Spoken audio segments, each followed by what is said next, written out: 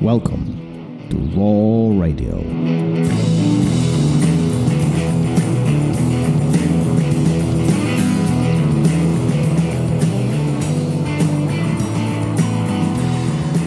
And we're live. That was very subdued. I'm trying to communicate. Are you? You're not a very good one. I'm not? No, I'm teasing. You're a very good one. Very well thought out in your communications most of the time. Most of the time. And hey, everybody has a hiccup every once in a while.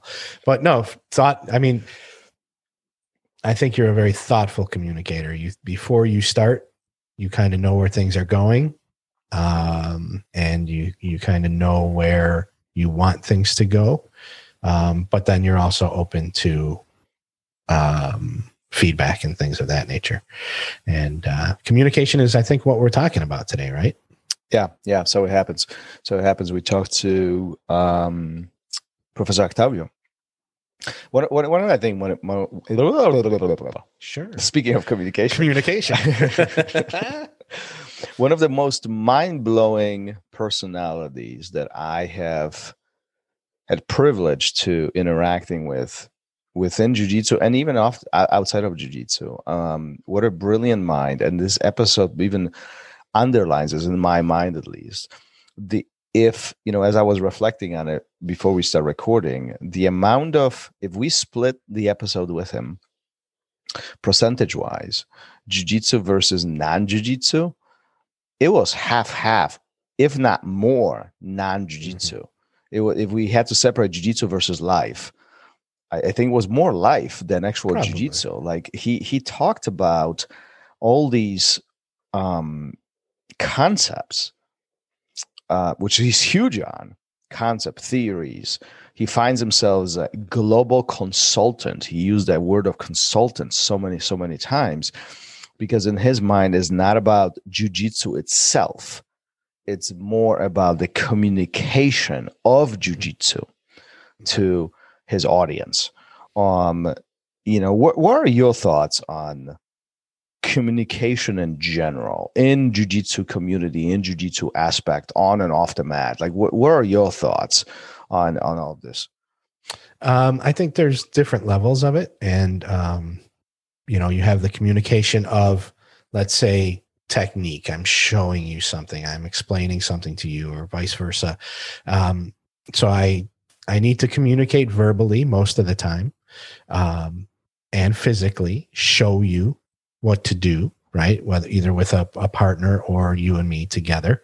But I think that on the flip side, there's also the communication that you have with the person that you are training with or sparring with or just drilling with, where you're communicating physically as well. You're reading their movements.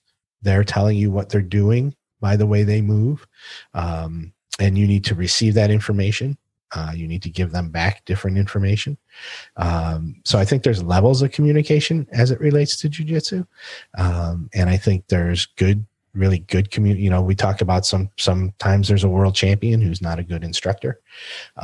So I think communication in jiu-jitsu takes on a lot of different forms, and some people are good at some of them, not so good at others.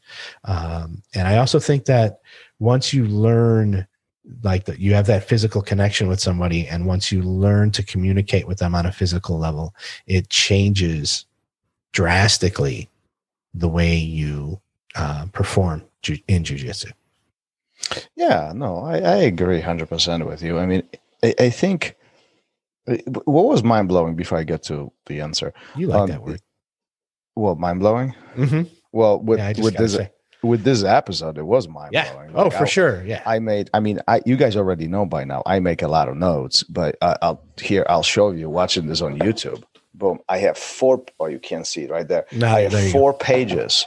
I have 4 pages of notes from this episode. So it was very, my camera reset it now. There you go. There it is. Okay, we back. It was very interesting from the aspect, I don't know what I wanted to say. Jesus, talk about communication. Completely lost train of thought. Go take it over. I don't know. This is a disaster.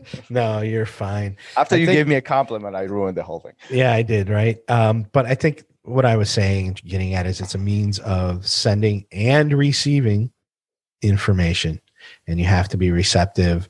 You know, I said something at the end of the episode is, I think in jiu-jitsu, through your jiu-jitsu journey, your training, everything, you have like these epiphany moments, you know, and they're things that set you off like in a different direction. Mm-hmm. And I think when you're with somebody or learning from somebody who's a good communicator, that's when you have those. And if you look into Octavio and what he does and how he teaches, it's just a unique spin on things you already know, right? You know how to move, you know what works and what doesn't, but he kind of fills in these gaps, strings it all together for you. Right. And that's a gift that I think a lot of people don't have. And the way he communicates that to you is really eye-opening. And it's like these, who says it? Oprah? Did Oprah say it? Like these aha moments where you're like, oh, I can't believe I never thought of that. That information has always been right there in front of me, but I didn't see it, right? And he brings it to light and really makes these connections through the way he communicates. You know, it's not his verbal speak, it's what he has to say. It's not a flashy show. It's these little steps and demonstrations that he puts in front of you that makes you realize, oh, I've been thinking about this the wrong way, you know, and it's really eye-opening. And I think that's what a good communicator does. Yeah. And you know, I think this is I'm going to be dwelling on this for a while, because it really made me think. He challenged me just from the approach perspective, how important the communication is. And we already know communication is critical, especially if you are in this instructor role, a teaching role, or some kind of speaking role to you know, whatever your audience is. But what was really mind-blowing for me, or that hit me hard, is that he said, you communicate all the time. You might not even know that you communicate. A verbal communication is just one of the many forms of communicating, right? And he, and especially in jiu-jitsu, when we have this physical concept of, you know, touching and moving and seeking balance and reading and communicating back with our partner with these exchanges, it is critical that it is not necessarily me influencing my partner with what I want to do, but there is a back and forth exchange. If I place my hand here, my partner will move his hand back and I will switch to something else. And then he will counter react. I will counter again. And it creates this flow of information.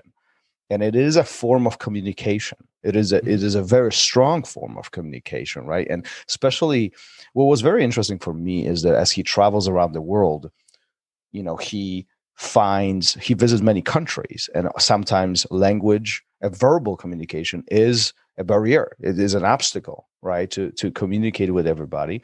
But he said that there's never an obstacle when people grapple together. It's kind of the equalizer. Everybody's the same, no matter what the background, the profession, or the language, or, you know, corner of the world that you are from. That communication is much easier if the physical contact is introduced. Yeah, I think, you know, you can go into, I don't know, I used to work in the veterinary field. You could be in a room with a bunch of doctors, and if you're not one, it's like they're speaking in a foreign language, right? But there are the good ones can communicate to the nurses, the technicians, even the assistants that are there, so that everybody understands what's going on. So that, you know, when you're in a surgery, they have control basically of the room, because they're communicating on different levels with different people. And, when you take it into the jiu-jitsu world, one of the things I was privileged enough to do a private with Professor Octavio. And one of the things that I took away from it was these little movements that my partner's doing, I can follow, I can read. He doesn't know it, but he is communicating to me. He's telling me where he's going or what he wants to do. And I don't need to smash him. I can just follow him and shut that down with just a shift of my body weight, leaning forward, leaning back, dropping my hip to the floor or keeping it and raising it over his body. And it's all these little tiny movements, body language, that you can read, that's the receiving part. He doesn't even know that he's communicating to you in a way, but you can see it, you can receive it, you can feel it, and we even touched on, he brought up what happens when, sometimes you roll with somebody that you go with all the time. It's a partner of yours that you're with all the time. And you can tell that there might be something wrong outside of jiu-jitsu because of the way they're rolling and how they're communicating, and something's off. There's something a little off. Hey man, what's going on? You're not yourself today. Right. And you can pick that up through the communication that you're having, through the physical contact on the mat. Do you think listening is more important than speaking, or speaking is more important than listening? I think they have, their own roles depending on the situations you're in. I think as a speaker, if you're not receptive, then you're kind of just regurgitating something that you've memorized. One of the questions we always ask at the end of the episode is, what did it feel like when you got your black belt?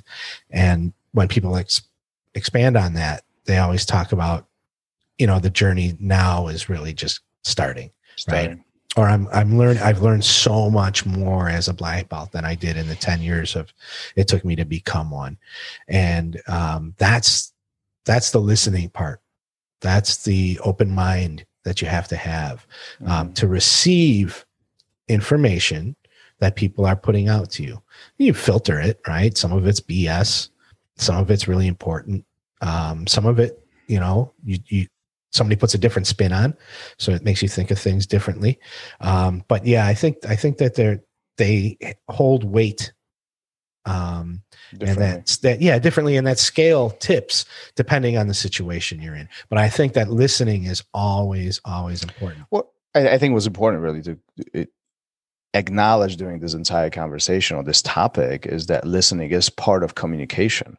Yeah. We can't ignore listening, and Simon Sinek speaks very, very openly about this. If you guys familiar with Simon Sinek, but also Nelson Mandela. I read his book a couple years ago. One of the things that really stuck with me was he was saying a great leader is the one who listens the last. Be the last one to listen always. I'm sorry, the last one to speak. Be the last one to speak always. Listen first. Hear everybody out. Your opinion is the last one, because the moment you start telling people what you think, you influencing them. They are no longer free to speak what is in their head. This was a very interesting approach that stuck with my mind. And to be honest with you, it kind of changed the way how I communicate, from that point on. I really try to hear everybody out in the room before I express what my opinion is on things. And sometimes I don't even express it because maybe I was wrong. No. Oh, no, yeah. I'm so used to you letting me give my 2 cents and then telling me what you were going to tell me anyways. But that's true. A different topic. Yeah, that's not true. That's true. If you're watching YouTube, I want to show you this. We are past the time. You're shutting. See, exactly. You're shutting me down. If you walk into a situation not being open-minded and not being able to receive anything, why'd you have the meeting in the first place? That's true. Right? Just write an email and say this is what you're going to do. That's right. But go in and say, hey, this is the difference between telling others what to do versus collaborating with others. Sure. Exactly. So, And it's a two-way street, and it's got to flow both ways. Yeah. Ultimately, I mean, depending on the situation, somebody might have to take control and say, unfortunately, no, we're going to do it my way. Yeah. But if you're not open to listening to others, you're going to stunt your growth. Well, listen, so I'm gonna step on the edge here, and I'm gonna say thank you for being on the show, because you are a great communicator. No, I'm serious. I'm serious. Don't know, I think, and some might disagree, probably the ones who don't listen, but to don't listen to our show. But listen, it is very refreshing to have you on, having these conversations with you and with the guests. You have a different perspective on things, and often you challenge me on things, and for that I do appreciate, because it makes me think, and then that's how we grow. So thanks for being a good communicator. No, thanks. I appreciate it. Yeah. And now I'm going to pull my own way, and we're going to finish this right now. Exactly. It's over. Goodbye. All right, man. Let's wrap this up. All right. Peace. All right. Later. Thank you for listening to Raw Radio. If you enjoyed the show, don't forget to leave us a review and help us make the show even more amazing. For future episodes, check out our website and follow us on all major podcast platforms. Take care.